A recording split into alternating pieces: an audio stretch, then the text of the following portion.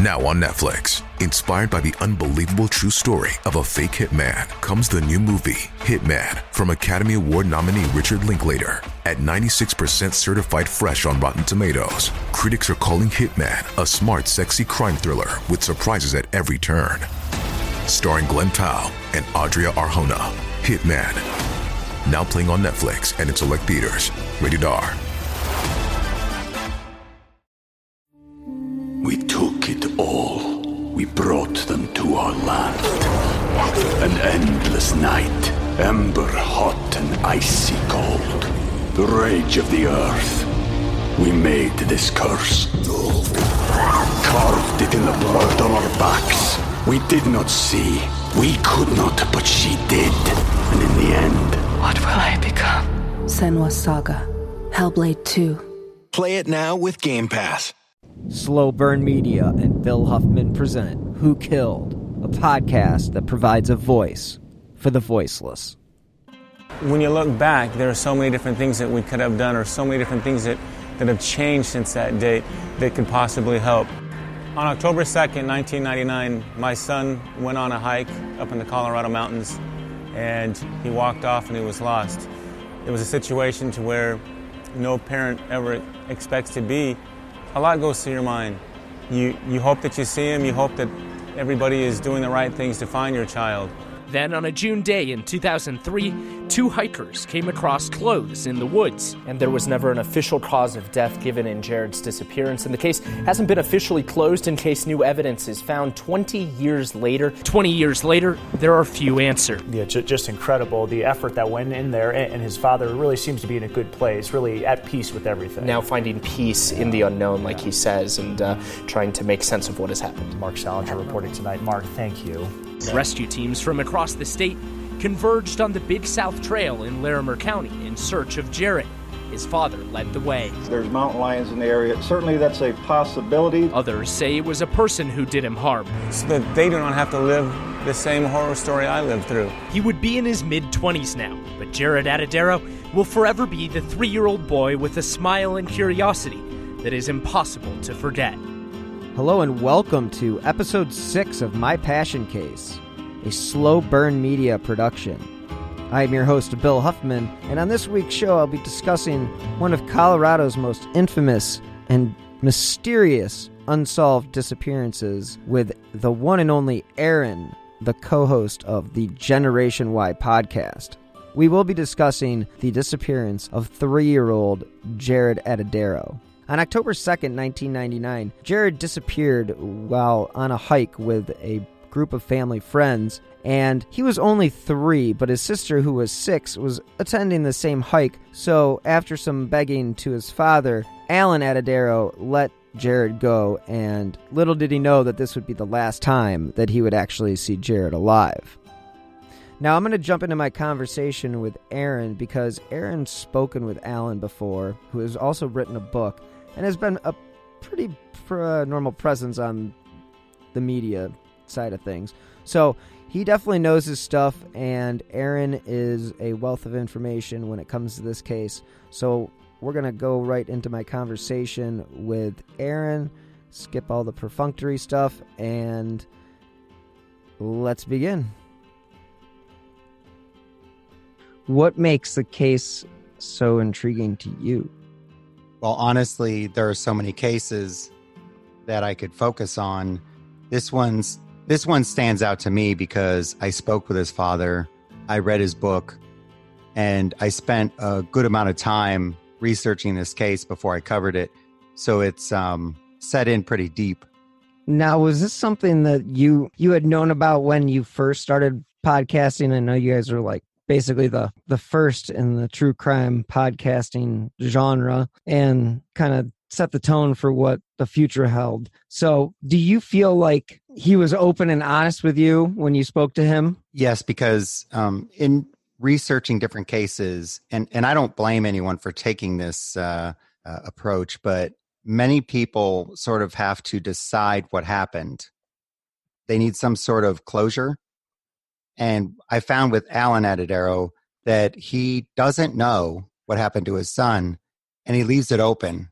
And in fact, in his book, he has, I think, up to 8 different theories as to what could have happened to Jared. It's just such an interesting case. I mean, can you give me just a little bit, the listener, just a little bit of background on what exactly had happened in the situation that led to him disappearing? Alan had purchased a resort, and he was working on it, getting it ready to open. And so he had his daughter and his son with him, and they were both younger, although his son, I think, was only about 4 years old, if I'm not mistaken. And his daughter was a little older than that, I think 2 or 3 years older. And so he's working hard, but he needs to spend time with his kids. And yet he has a Christian singles network group that are from Denver out at the resort at the time as well. And he kind of knows them. And so they're saying, hey, we're going to go for a little walk down to go visit this. It's kind of like a fish hatchery. Mm-hmm. And so he's like, well, it's not too far away. I guess, my daughter can go, but his son wants to go. And so he's like, well, there will be adults there. Sure. He can go. But it was one of those things where you make that decision. You say, yeah, my kids can go. They can't go. But he's been really busy with this resort, and his wife's not around because he's separated at the time or divorced. And again, there are a lot of adults around, so he figures it'll be fine. So his wife wasn't actually there, right? I believe they were either separated or divorced at the time. Okay, I was wondering about that because it kept you guys referred to her as or he actually referred to her as Jared's mother. So I thought that was unusual, but that explains that. So they leave, but what he doesn't know is they go down to the hatchery. They're all thinking, we're not done. We want to do something else, so let's go on a hike. So they end up going yet even further away from the resort, which is, I think, another 1.5 miles. And so, actually, it was 1.5 miles to the fish hatchery, and then it's about 15, 16 miles to the Big South Trail where they decide to go, because this is in what he calls the Puda Mountains in Colorado. It's very scenic. And if you've ever been hiking, I don't know, I love hiking and I wish I could go more often, but they decide they're going to go, but they're taking these 2 kids with them. 16 miles. Yes. And this isn't anything that I guess they thought was a big deal, but they go on this hike. And while they're hiking, I think they forget about Jared because he runs ahead of them. And everyone's talking. Most of the adults there, I don't think, have it in their heads that they need to watch these children. There is a woman named Janet who knows Alan, and she especially liked his daughter. She liked to spend time with her. And so they were kind of talking and stuff, but they lose track of Jared.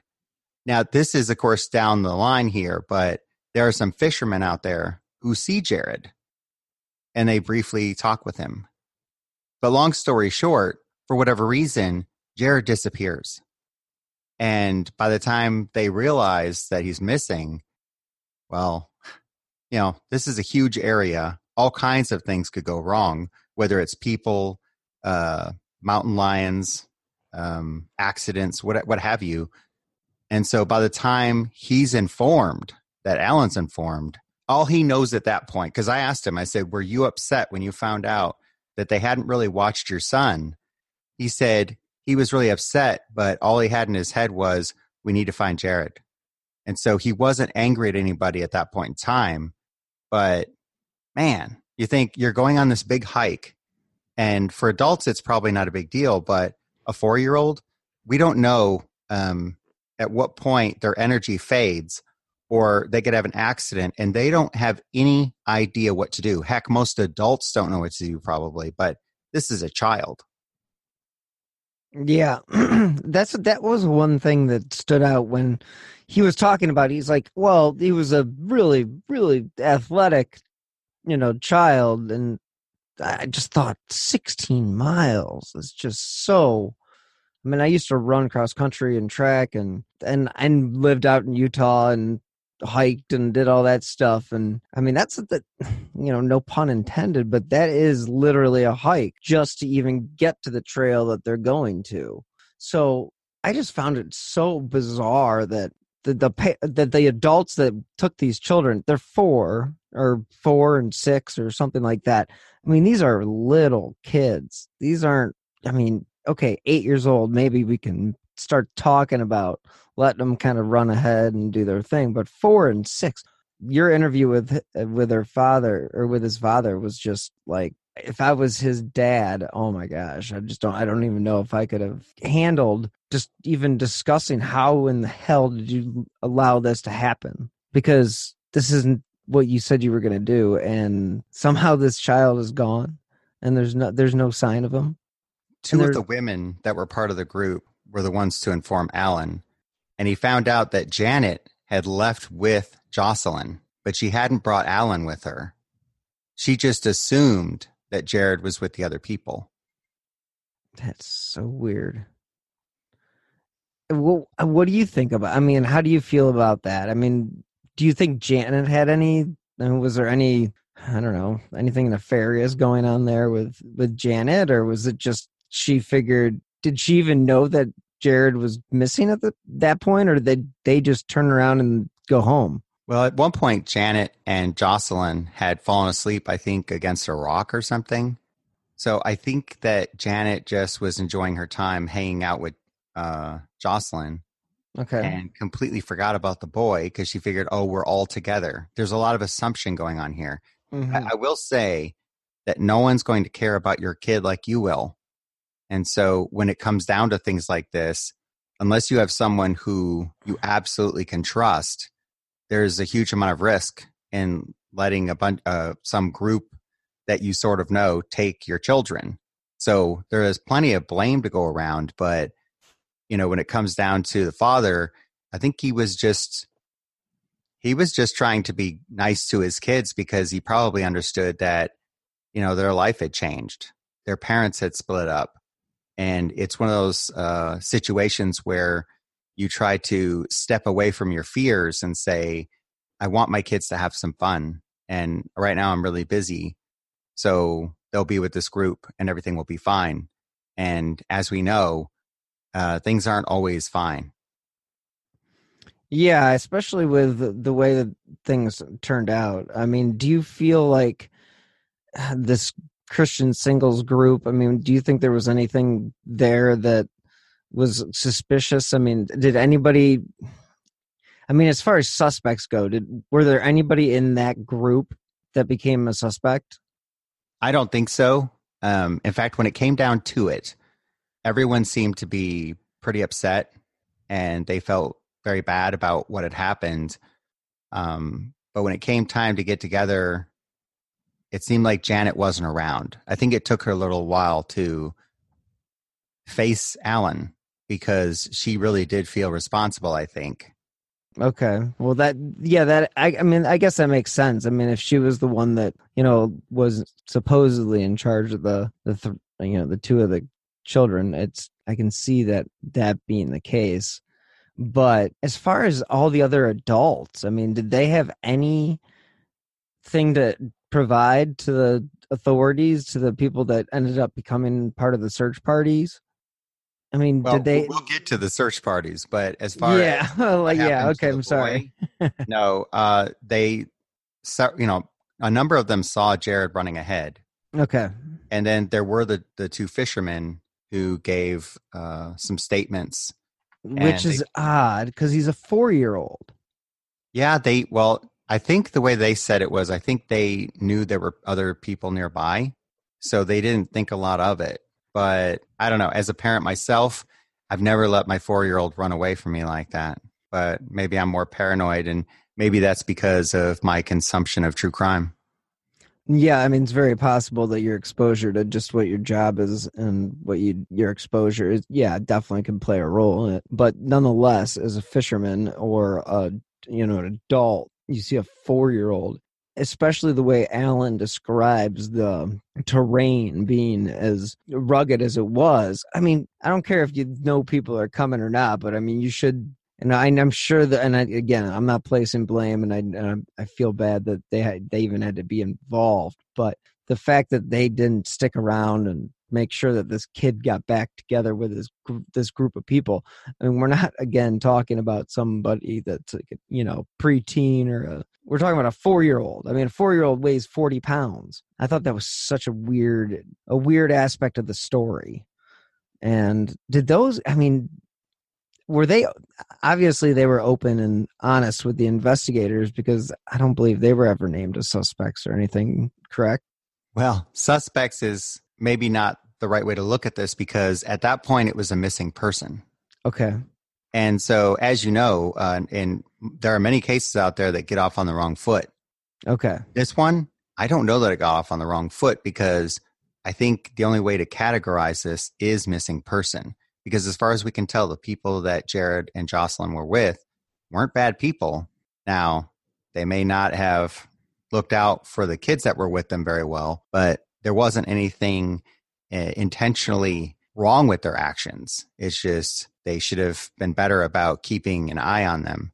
Now, Jocelyn never left Janet's side, as far as I can tell. Well, that's a good, I mean, at least there's that aspect of things, but she's 6 and Jared's 4. And I mean, I get it. I mean, I was a 4-year-old boy. I mean, I ran around, and yeah, I do definitely understand living out in West, what it's like to be in that environment and sort of just kind of get lost in the wilderness. I mean, no pun intended to say that he's actually lost, but just to say that you find yourself in just awestruck, especially if you're a child, of just the vastness of everything. It's not what you see on a daily basis, for sure, at least in my opinion.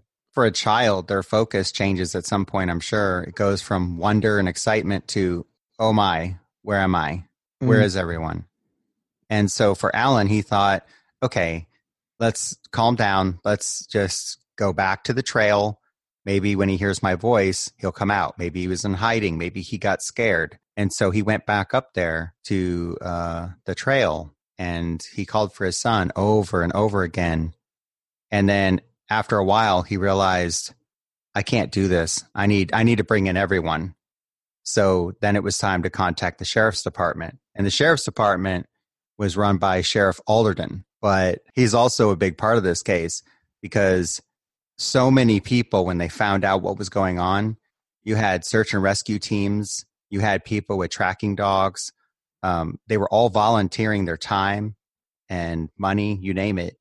And as they called in, because of course they were referred to the sheriff's department because of jurisdiction, the sheriff was informing his office, hey, let them all know we don't need their help.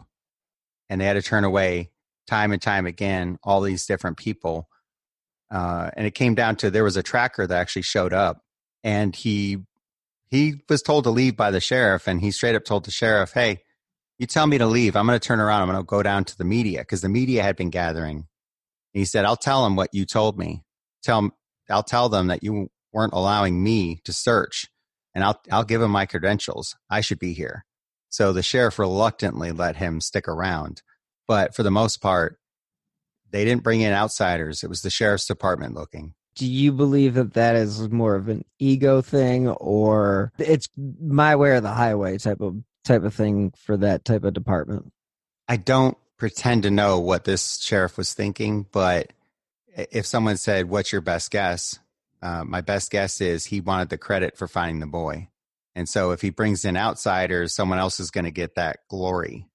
Do you feel like he was, if he asked, like, you know, this is such a, I guess this is even pertains to just so many things in life, but like if he asked for help, that he was kind of admitting not fault, but just inadequacy.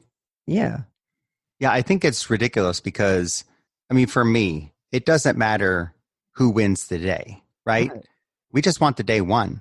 If this boy is missing and there's a chance to find him, bring in everybody you can find that can help track him down, because time is everything. And each hour that goes by, the risk of that boy not making it just increases exponentially, I'm sure. Now, as far as the search parties go, so was the sheriff just in charge of, he had one search party and that was it? And he was in charge of it? He organized the searches, And he also had a helicopter brought in. But he didn't even allow the family to search. You know, he even told Alan and the others, I will have you arrested. What? Really? And the rationale behind that? I don't know. And, okay, so he brought in the helicopter. What happened to the helicopter? Well, and this is something that was, and of course, before the helicopter took place, there was a prayer service, and that's where the Christian Singles group and Janet, they weren't all there because Janet decided she wasn't going to go. And like I said, I think it was because of her guilt. Now, all that Alan can think about is his son. And all of a sudden, there comes a time where sirens are going off, lights, lots of vehicles are racing up the canyon. So Alan thinks they know something, they found something. But it wasn't about his son. The helicopter had crashed. Oh. And now I asked Alan what happened with the helicopter, and no one really wanted to talk to him about it. But it seemed as though, as best as he could tell, that the helicopter had gone too low and somehow lost lift and fell through the trees. Now, luckily, no one died, but yeah, if your son's missing, it's been a media thing. And then all of a sudden, all these ambulances and other vehicles are racing into the canyon. And then it's, you think it's about your son, but it's not. Mm-hmm. It's another crushing blow. How long after that, or like how long after they were searching, did the helicopter crash occur? I actually don't remember, but it was not long after Jared went missing. I think it was just within days. Okay. So now, as far as what happens at this point, so they've got the search parties, helicopters crashed, and they're going nowhere. What ends up happening? Well, an interesting thing happened. So maybe so far people are saying, what's so mysterious about this? The boy just got lost and they can't find him. Maybe he died out there, but they couldn't find anything associated with him. They flew the helicopter around. They didn't see anything. Of course, it ended up crashing. But a 6'4" tracker named Sue was in the resort shop and started talking to Alan. I can't remember if he was buying something or if he just was making small talk, but he learned who Alan was, and he said, you know what? I've been out there tracking, and I think I know where Jared went. And, of course, Alan's excited. He's like, whoa, let me know. And he's like, let me draw you a map. And so Sue drew this map up. Alan decided to take the map straight to the sheriff. Now, so far, the sheriff had not been treating Alan kindly at all, or anybody associated with him. But he still took the sheriff the map because he realized this is the sheriff's territory. He might be turning away all this help, but he's the only thing I've got going right now. So he took on the map, and the sheriff didn't want it. He didn't care. Why was the sheriff holding a grudge against Alan? I mean, was it the fact that he had reached out to the media and was kind of saying, this is what's going on? Or, I mean, where did the disconnect come from with the sheriff and the family? I think he just didn't want them interfering. He just wanted the credit? That's my guess, but I don't really know. But yeah, he just didn't want them interfering. So, okay, it's been, he goes missing.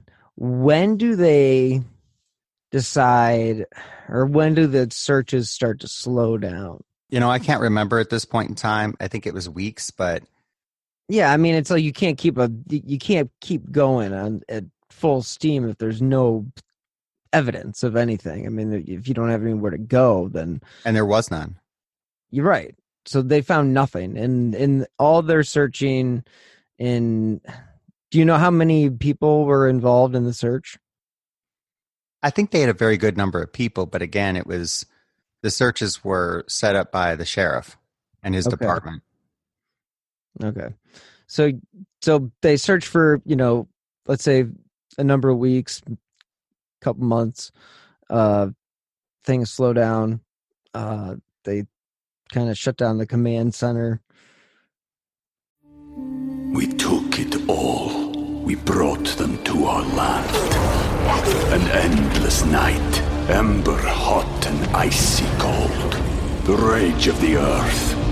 We made this curse. carved it in the blood on our backs. We did not see.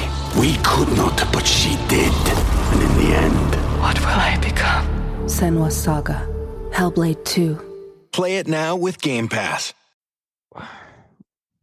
I mean, is that basically how it went? I mean, did it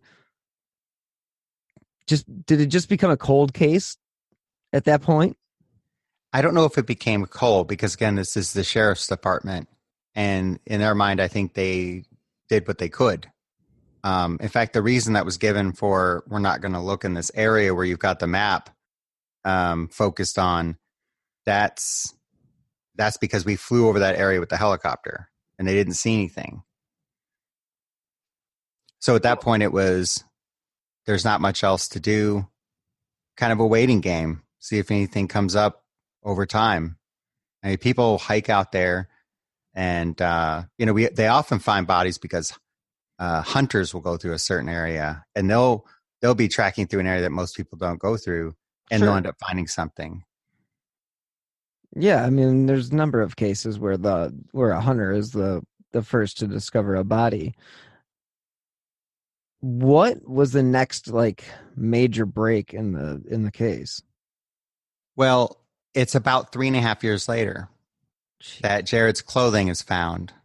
And the crazy thing about this, and there are a lot of crazy things in this case, but the crazy thing is when they look at where his clothing was found and they check the map, because Alan had kept the map, it was within 35 feet of the X.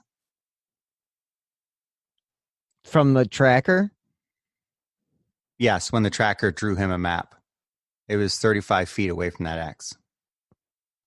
And that's the same map that the sheriff said that we don't need we don't need that. I mean, I don't know if you're married, but I know if I can't find something, I'll often tell my wife, hey, will you take a look? She'll find it right away. And this is the thing is you can have someone look, but that doesn't mean they'll find it even if it's there. True. Yeah. I mean, I'm definitely one that needs more eyes on something than my own, but 35 feet. So where the tracker had placed Jared's, possible location, where was that in relation to, I guess, the last time he was seen? That's the crazy thing is where his clothing was found and eventually his bones, because they did end up finding some bones later. Okay. And that's kind of a controversial thing, but it's kind of in an area that you'd have to hike up and climb up to. And no one as far as I can tell, no one really thinks a 4-year-old could reach that area. Yeah, I mean, I've been to Colorado. I've been hiking, and I just don't. It's no place for a 4-year-old, is what I'll say. So this is where theories come in. Okay, and there's this idea that maybe a large cat had taken him up there, because a large cat could probably take a 4-year-old up there, but they checked his clothing. They analyzed it to see if they could tell if any predators had attacked it or anything. But I don't think there was any evidence of that. And not only that, but one of the pants legs was pulled out. So it's almost like when you pull it off. Mm-hmm.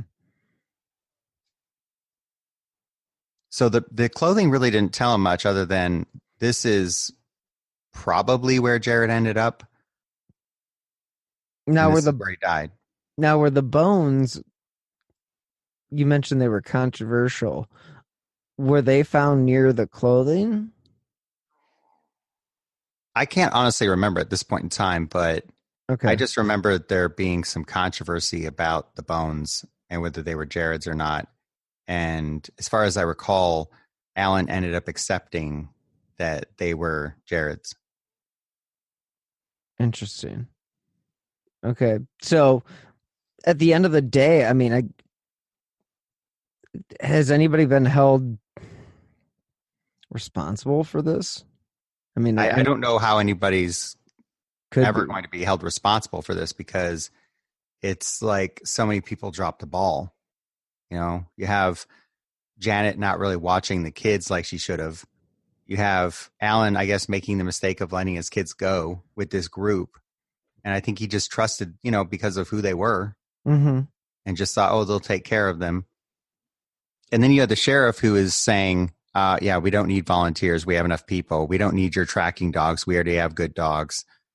We don't have enough budget to bring in these military groups that were volunteering. None of that, even though these people were volunteering to go. What are your feelings or thoughts about the sheriff? Well, I think it's just one of those situations where in an ideal world, we would have people setting aside their egos for the greater good and saying, hey, I'll accept your help. Maybe the sheriff can give them guidelines. I mean, I've gone on, when I went on a search and rescue for a runner that was missing, and he was actually a youth pastor, we were given guidelines about where we could go and who we were going with. And I think in this situation, the sheriff should have utilized these people who were coming in with all their experience. He could have said, I'm going to limit you to these areas or whatever, but he just didn't want to mess with them. He didn't want them coming in. That's interesting. Now, not to sidetrack real fast, but what was what search were you involved with? It was actually a young guy. He was, I think, in his 20s, and he had a wife and a little infant son. And he was known to run around the Liberty area, and he just disappeared. And so when I was on the search, I was walking through all kinds of dense foliage and all kinds of weeds that ripped at my clothing, tore up my shoes, and we just went everywhere.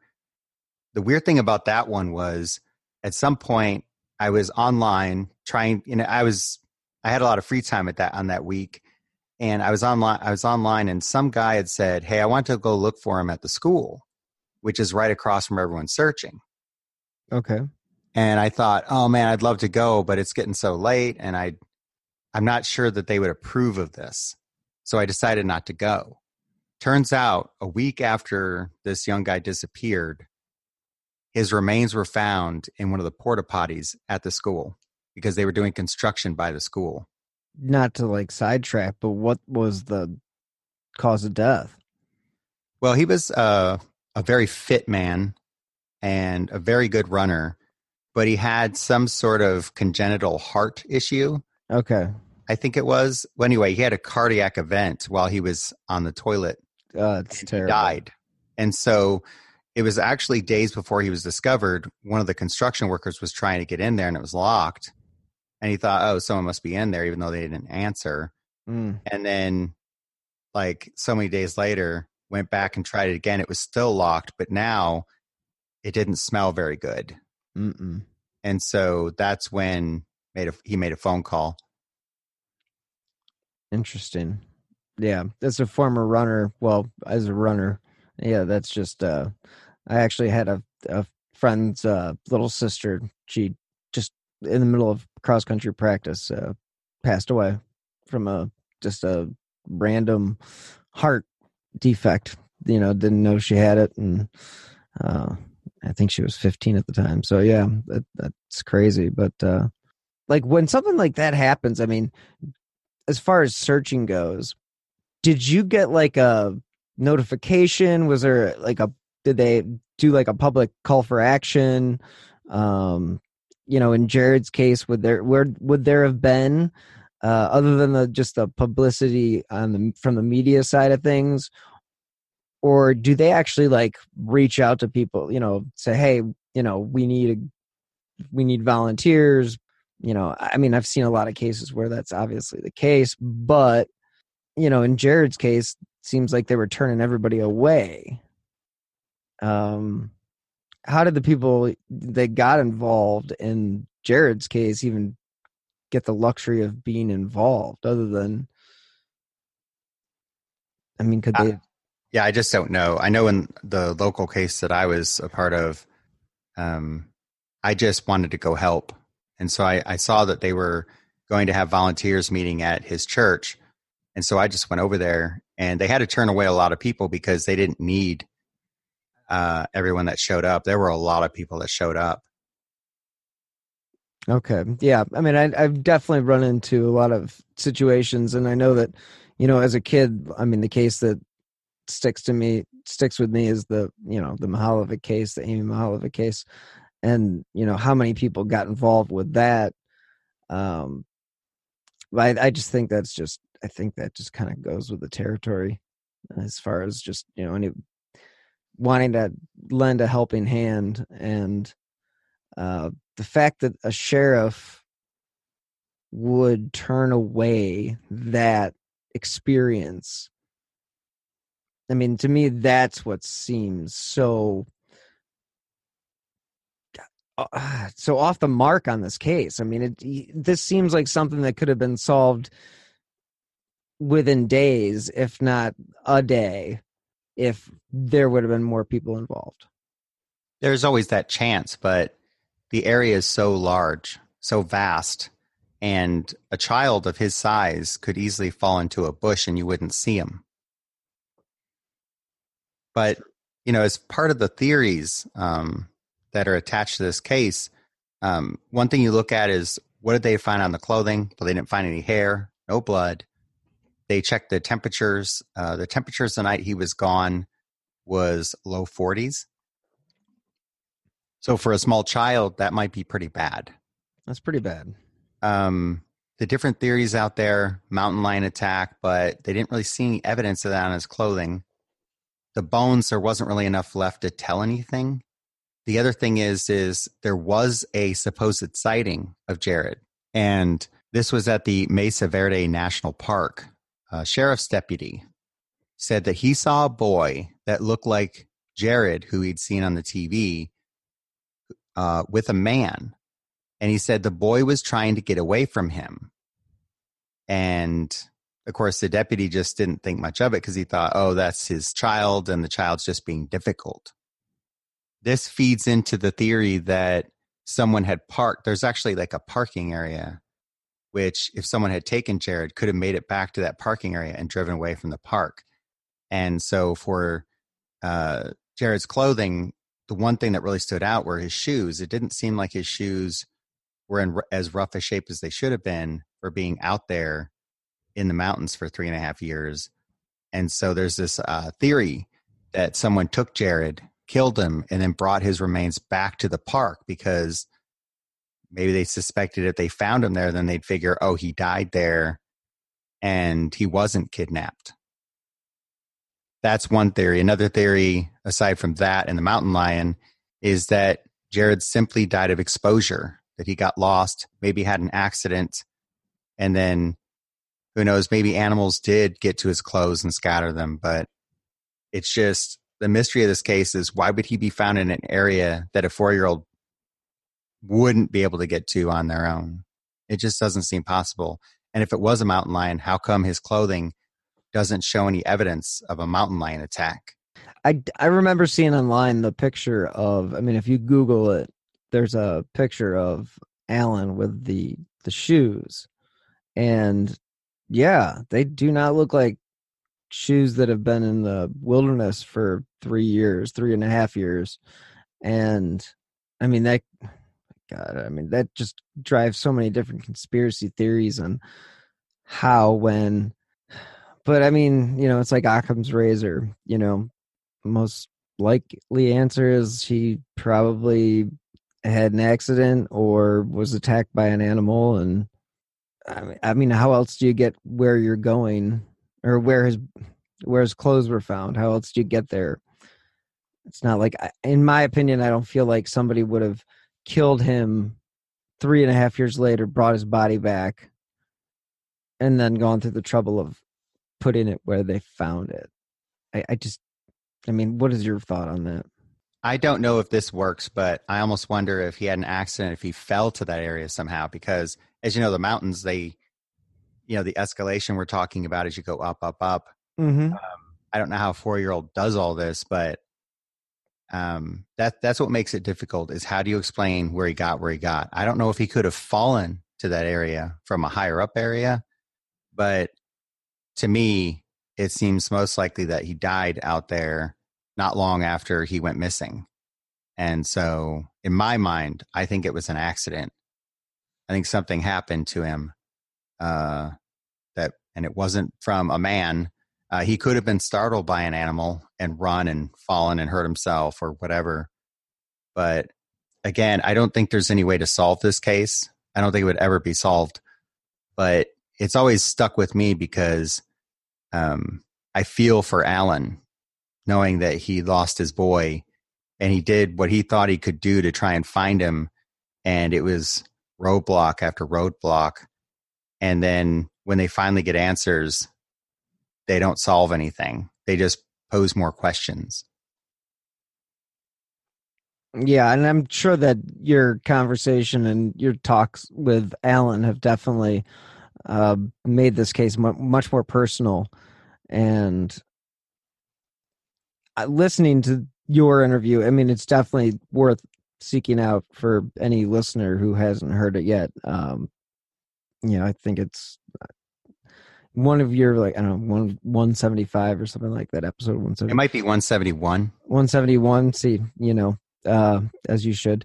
But yeah, it's absolutely worth listening to if you want to learn more about this case. It's so crazy as far as what egos can do and how power can run amok, even when it comes to missing children.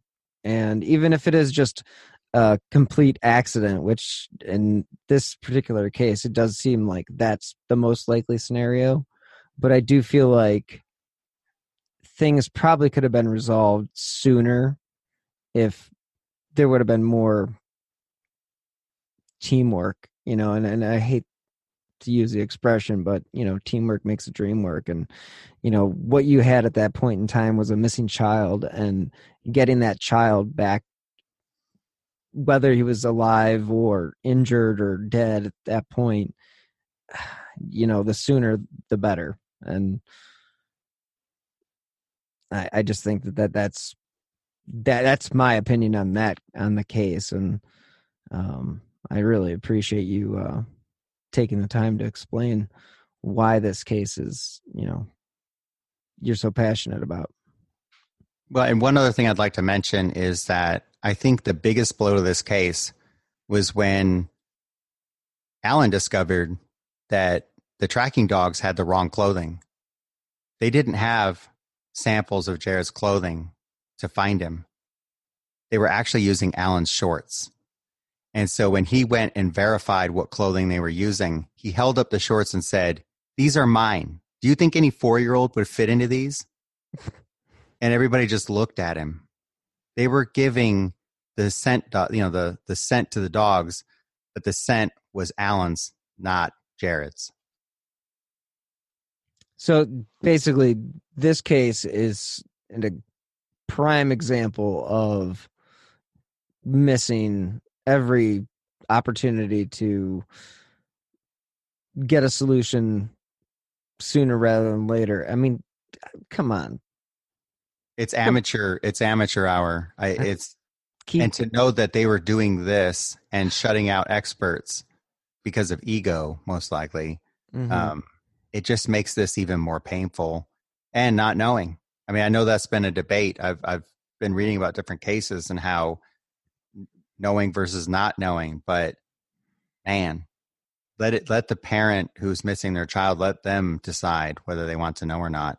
And in this case, it seemed like they just kept shutting Alan out. Yeah, I don't understand why they wouldn't let him search or be a part of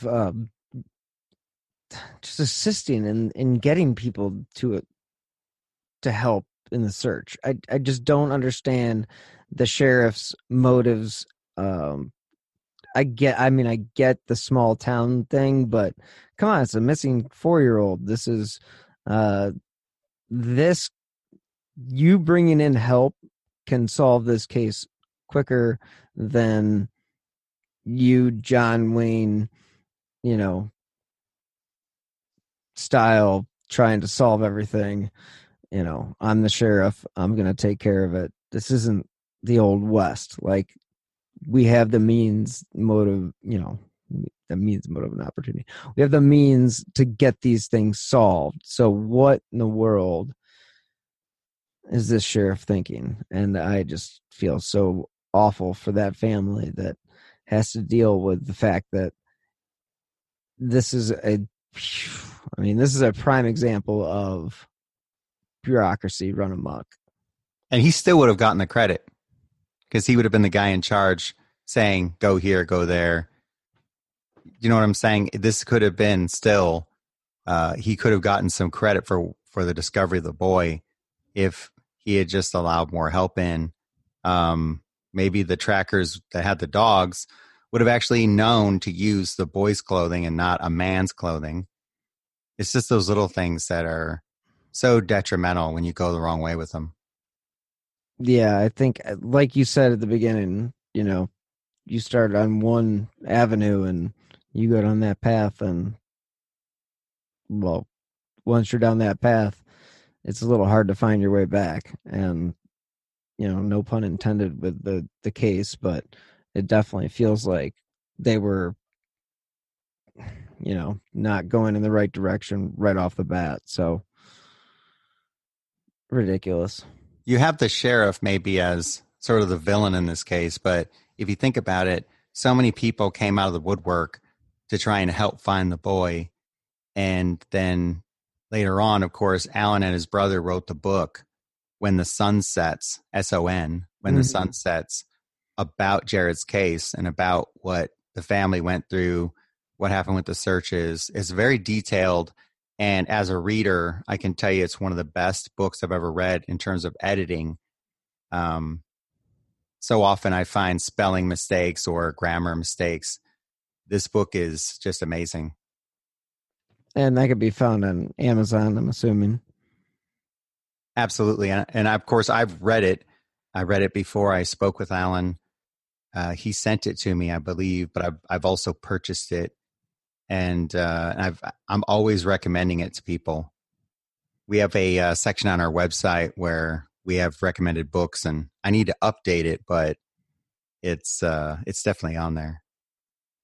Yeah, well, that's a great segue to one, saying thank you again for explaining your passion behind this case, and plug your show. Give Generation Y its due. So, well, Justin, my co-host, and I, we've been doing Generation Y since 2012, and it's been amazing to watch the true crime genre in podcasts grow and grow. And we've met so many great other podcasters. It's an amazing community. Our website is genypod.com, or you can find us on Patreon at patreon.com/GenerationY. And you guys do a weekly show. We have a weekly show, and my other podcast has a new series coming up, season 2, and that's Framed, an investigative story. Awesome. Yeah, I've really enjoyed getting to know a lot of the true crime podcasters, and yourself included. And I can't thank you enough for taking the time to, be so succinct with your feelings about this case and how this case could have gone in a totally different direction if it would have just been taken a little bit more seriously at the time. And I think also it's cases like this that I really connect with because I've known his dad for a little while. We communicate once in a while. And I know he's had his ups and downs. He has his days where he doesn't think that he can talk about Jared. The pain becomes too great. He feels like I think he almost feels like he's failed, but he'll end up coming back and he'll post a picture and say, here's my boy, and I love him and I miss him. And so I know that every day must be a struggle for him and his family.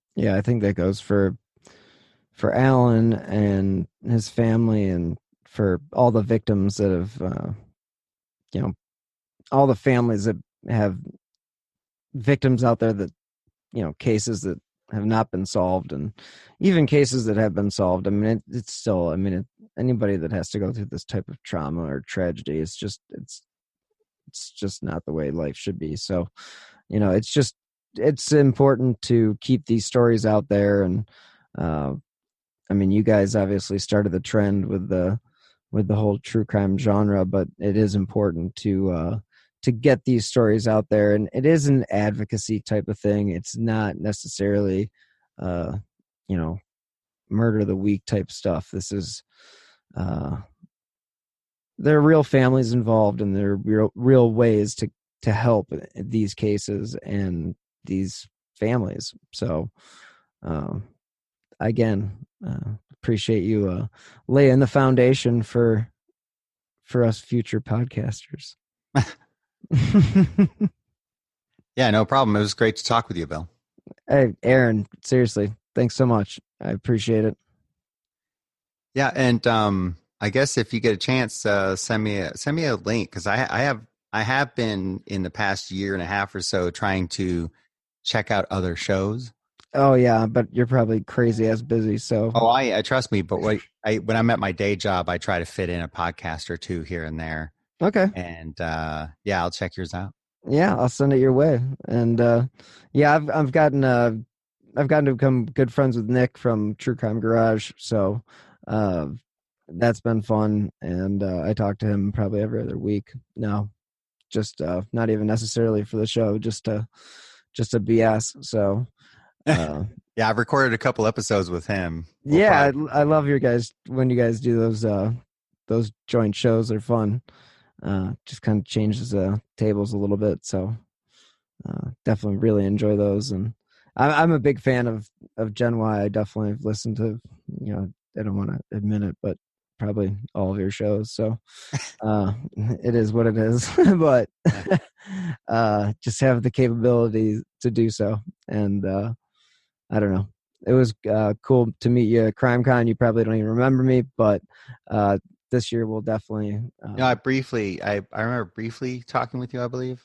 Yeah, it was really fast. It was. Oh yeah, you guys were freaking all over the place, and we were just all in that little corner. So that kind of was nice, and hopefully that will all work out again this year. But there'll be Orlando next. Yeah. So we'll be there. Well, we should be there too. So I will catch up with you soon. But yeah, I will absolutely send you a link.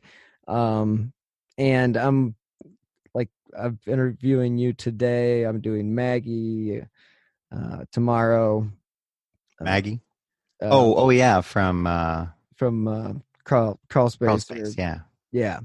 And then I've got Tim and Lance and Nick and the Captain, and Yeah, great people. Yeah. Like them all. Yeah. So good lineup. And so just I can't say thanks enough. Well, enjoy your evening. Thank you, sir. You as well. All right. Take care, Bill. All right, man. Take it easy. Thank you again to Aaron from Generation Y. Again, he is the co-host of the wildly popular Generation Y podcast. He can be found anywhere you get your favorite shows, and I believe they have a website, GenerationY.com. And again, thank you for tuning in to another episode of My Passion Case. I'll be dropping new episodes every Monday wherever you get your favorite shows. And for the second year in a row, I will be representing Who Killed My Passion Case, as well as Who Killed Amy Mihaljevic on Podcast Row at CrimeCon 2020 in Orlando. That is May 1st through the 3rd. And if you want to save on a ticket, you can use my promo code Amy2020. And again, if you have never been, it is definitely a must for any true crime fan. And if you do enjoy this podcast and would like to help support the show, you can always click on the donate button on the left-hand side of slowburnmedia.com. That's slow minus the W. Or via the Venmo app with my username at Bill-Huffman-3. We'll also provide a link in the show notes. And again, any amount is appreciated, and it does help keep this podcast running. If you do enjoy the show and would like to leave a 5-star review, that's also a good way to keep these cases in the spotlight. And again, I'll be dropping new episodes of my other series, Who Killed, on Fridays, and new episodes of My Passion Case every Monday. If you'd like to stay up to date on the cases I have covered, as well as the new shows that I have coming down the pipeline, please follow me on Twitter at BillHuffman3. And you guys, thanks so much again for listening this week. Until next time, be safe.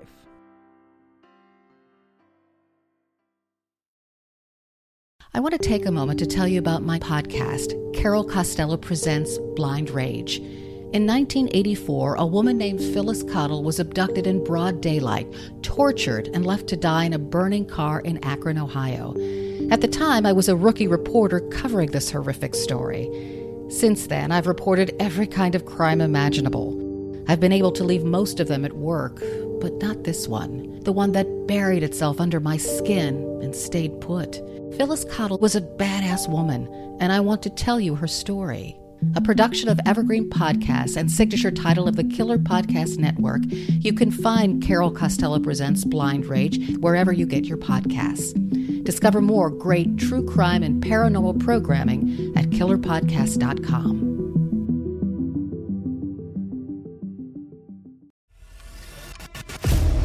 24 hours ago, I found out the person that I'd been dating and seeing for the last 6 months is a con man. That is my sister Emma. Andrew Tonks's lies had been so convincing, she'd invested $300,000 with him. However, the tables were about to turn on Andrew. What he didn't know was that Emma had discovered his real identity. But to get any chance of justice, Emma had to act like it was business as usual. Coming up in this series, and that's when murder, all this stuff goes through my mind. I'm really, really scared. I'm assuming Sarah has watched too much Netflix and figures I've been defrauding you. Couldn't be further from the truth. That's what this was, a real-life story that seems so unbelievable, but it was actually true. A true story that all starts with one simple swipe to the right. I'm Sarah Ferris. And I'm Emma Ferris, and this is my story, Conning the Con.